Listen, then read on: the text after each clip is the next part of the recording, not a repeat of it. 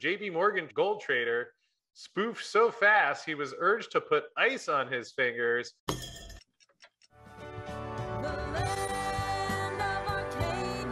Well, hello there, my friends. Chris Marcus here with you for Arcadia Economics. And in today's video, we have an update on the JP Morgan spoofing trial, where one of the traders was clicking his mouse so quickly that his coworkers urged him to put ice on his fingers. Also going to look at some of the new silver and gold data on the commitment of traders reports and some of the ETFs, as well as a bunch of the other economic headlines that have been coming out over the past week. No shortage of things going on, and let's dig in. And as you see, to start with here, JP Morgan gold trader, spoofed so fast he was urged to put ice on his fingers. Greg Smith clicked his computer mouse so rapidly to place and cancel bogus gold and silver orders for Bear Stearns and later JP Morgan that his colleagues would joke he needed to put ice on his fingers to cool them down afterwards, or that perhaps he was double jointed. That's how his former protege, Christian Truens, who had already pled guilty, described to jurors how he watched Smith use so-called spoof trades, large orders intended to manipulate the prices that were quickly canceled. And again, as the other fellas did, who also pled guilty, said he learned how to spoof from the senior traders on the desk. Article over on Zero Hedge has a few more quotes. Here's Christian Truens again. This was an open strategy on the desk. It wasn't hidden. We all traded that way. We utilized that strategy on the desk to make money for ourselves and for our clients, and that those trades were deceptive and they were used to bring out a reaction from the algorithms to get what we needed done. Went on to explain that his boss coached him to lie to compliance officials about price manipulating orders and later counseled him against pleading guilty. And before Truens was to meet with compliance officials, he said Nowak urged him to say every order you put into the market you intended to trade, but this was not true. And he said, you're not going to turn around and plead, are you? Although that's exactly what he did. And now Nowak, as well as a couple of the other traders, are in this trial ongoing, and will be interesting to see how this plays out. Certainly some fascinating commentary has come out as we've gone along the way, and do believe these traders are facing significant jail time if convicted. So I know that's not necessarily helping gold and silver owners feel much better about it, but at least the trial is taking place, and I will continue to keep you posted on the updates that come out from that. And now we'll take a quick look over. Here is the silver futures COT, blue line representing the commercial short position, which you can see has really gotten a lot smaller over these past couple of months. If you look at the swap dealers report, shows the banks even being long. A couple different ways of looking at it, but interesting to see this reduction continue. The trend has traditionally been that when the banks are close to flat or long, which hasn't happened in quite a while, that is often when the price rises, and then generally they get more short and the price gets hammered down. So right now, as Dave Kranzler talked about in his report last Thursday as well, really an indication that the banks have more incentive than ever to see the price go up. Again, counterbalancing that, we do have interest rate hikes going on, and there will be a Fed meeting this Wednesday where seems like the expectation now 75 basis points, some still expecting 100 basis points, but probabilities from the Fed fund futures indicating that we will likely get a 75 basis point hike. And on one hand, I would think that shouldn't affect silver too much more because that's been known and priced in for a while. And on the other hand, you see this chart here showing that the banks getting less short or even long. So we'll keep an eye on that. You can see a similar pattern in the gold COT chart, not quite as close to being flat, although when you look out at least over the past year, and even if you go further back than that, you can see that this is quite a reduction. And actually, Alistair McLeod will be on the show this week, and I'm curious to get his opinion if he thinks that might be related to any of the Basel III changes that we've seen over the past year. So tune in for that one later this week. Quick look at the weekly transparent gold and silver holdings. You can see metal continues to come out somewhat expectedly on the price decline. From all the reports I've seen, not much physical gold selling. This is mostly in the paper markets, meeting margin calls. but nonetheless, you can see that the metal's coming out of there. Similar to SLV and the silver funds, perhaps not as dramatic, but last week, again, another 11.1 million ounces coming out. And in terms of the COMEX, metal continues to slowly come out of the registered category. A lot of it is just going into the eligible, so not actually leaving the building. Now, whether any of that metal that's going into the eligible will be put back up for sale at any point soon, we'll only be able to know that with the passage of time. But at least in terms of what's registered and available for delivery, down to about 60 million ounces. Here was an interesting article last week from John Hathaway for Sprott Gold Report, mentioning that with the inflation, there's no quick fix. And certainly I do agree with him on that. He mentioned some of the challenges facing the first half of 2022, and that inflation is likely to remain high. He feels we are still in the early stages of a recession, that the bear market may have a long way to go. And certainly with the money supply starting to go negative now, I would think that would be the case. Also talks about the pain of widening credit spreads has yet to be felt, and confidence in the Fed likely to prove illusory, which I don't know how much we've seen overall of that. I think a lot of the world is still looking to the Fed. Many perhaps have more confidence in their ability to get out of this corner they're backed in than I do. But John, as well as many others, myself included, and many of the guests that I've had on the show, believes the Fed may call a premature ceasefire. And we'll dig into some of the mortgage data in a moment, but certainly seems like a very realistic possibility, especially based on the way the Fed handled the crisis back in 2008. One last note down here I thought was worth passing along. Gold, as we have previously stated, is not an inflation hedge. Instead, we believe gold offers defense against the systemic risks that abound today, including the potential for sudden asset deflation.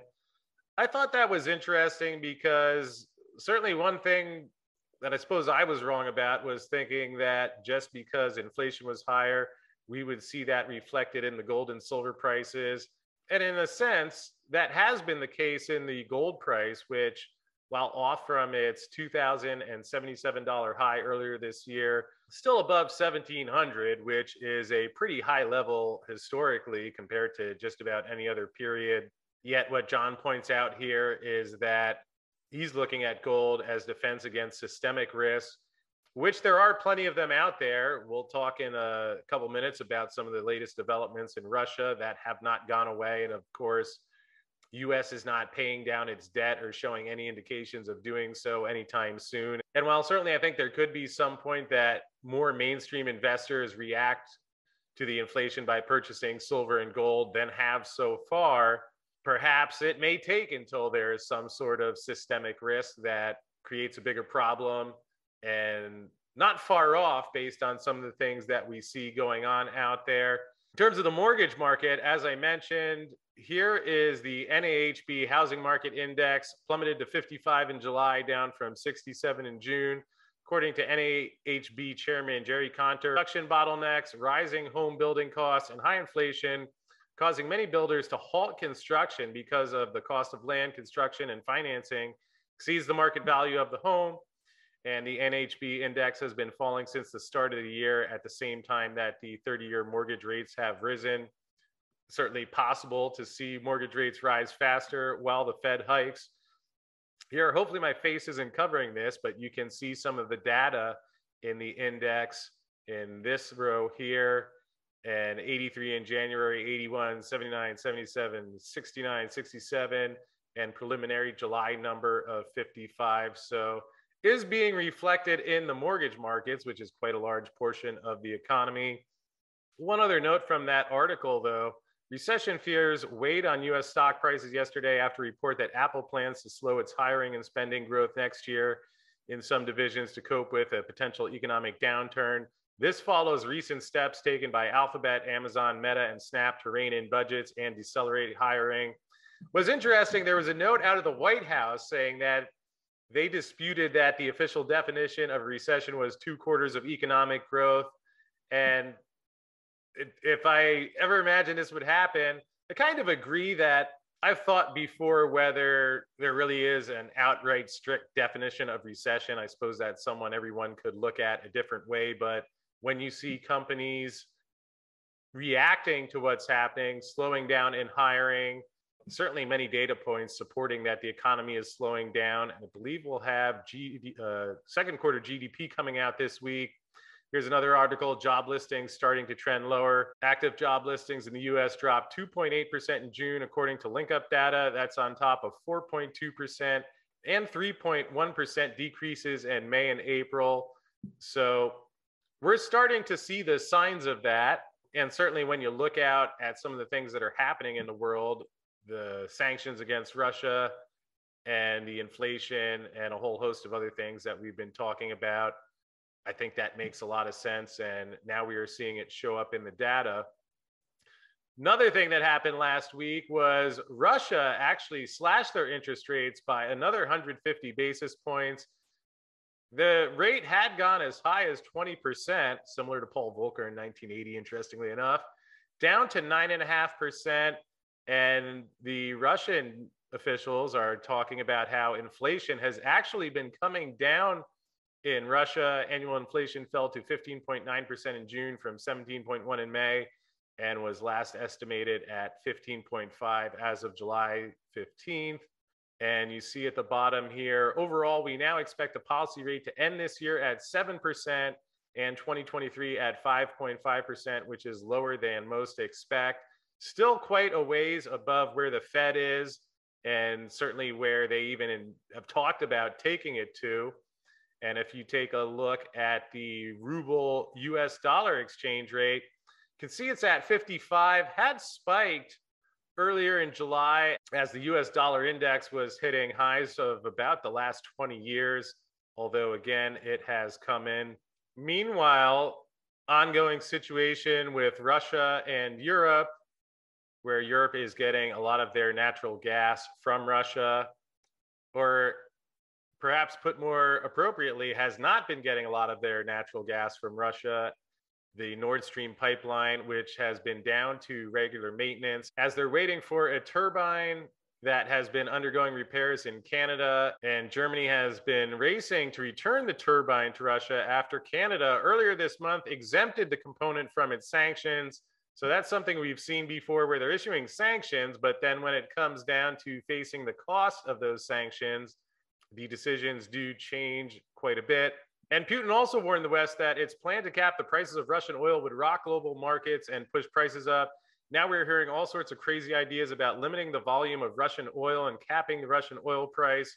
Oil prices will skyrocket. And it certainly is interesting to hear the countries that are struggling with the higher oil prices, such as US as one example, and you have Biden going over to Saudi Arabia trying to get more oil released. And here is a quote from Janet Yellen: "A price cap on Russian oil is one of our most powerful tools to address the pain Americans and families across the world are feeling at the gas pump and the grocery store right now." Seems a little bizarre to me that they would place a cap on Russian oil and that would actually work. My guess is that we would once again see the law of unintended consequences of economics kick in. And as you just heard, Putin doesn't seem to be too thrilled with that idea. And it seems like a lot of the US sanctions have backfired. Similarly, the Europeans placing sanction as well and have left both US and Europe in challenging positions. At the same time, we have Turkey now looking to ditch the dollar in payments for Russian energy. Turkey's President Erdogan will discuss paying for Russian energy imports with currencies other than the US dollar when he meets his Russian counterpart, Vlad Putin, in Tehran. This was last week. So you see this bifurcation across the globe continuing, and how that plays out. There's part of me that still wonders if this is eventually headed to some sort of reset, with the Eastern countries turning more and more to gold over the past decade, while the West has a lot of paper. And that would seem to be the vulnerability point to me. And just interesting to see the way that this continues to diverge. There really hasn't been a lot of positive news since this war started. More reports of destruction over the past week, which is certainly unfortunate. And I've been thinking about it at times where I can't even imagine what it must be like living in the Ukraine right now. and how people function. And my heart just goes out to anyone that is there and affected by that, and hoping for a safer, more calmer world in the near future soon.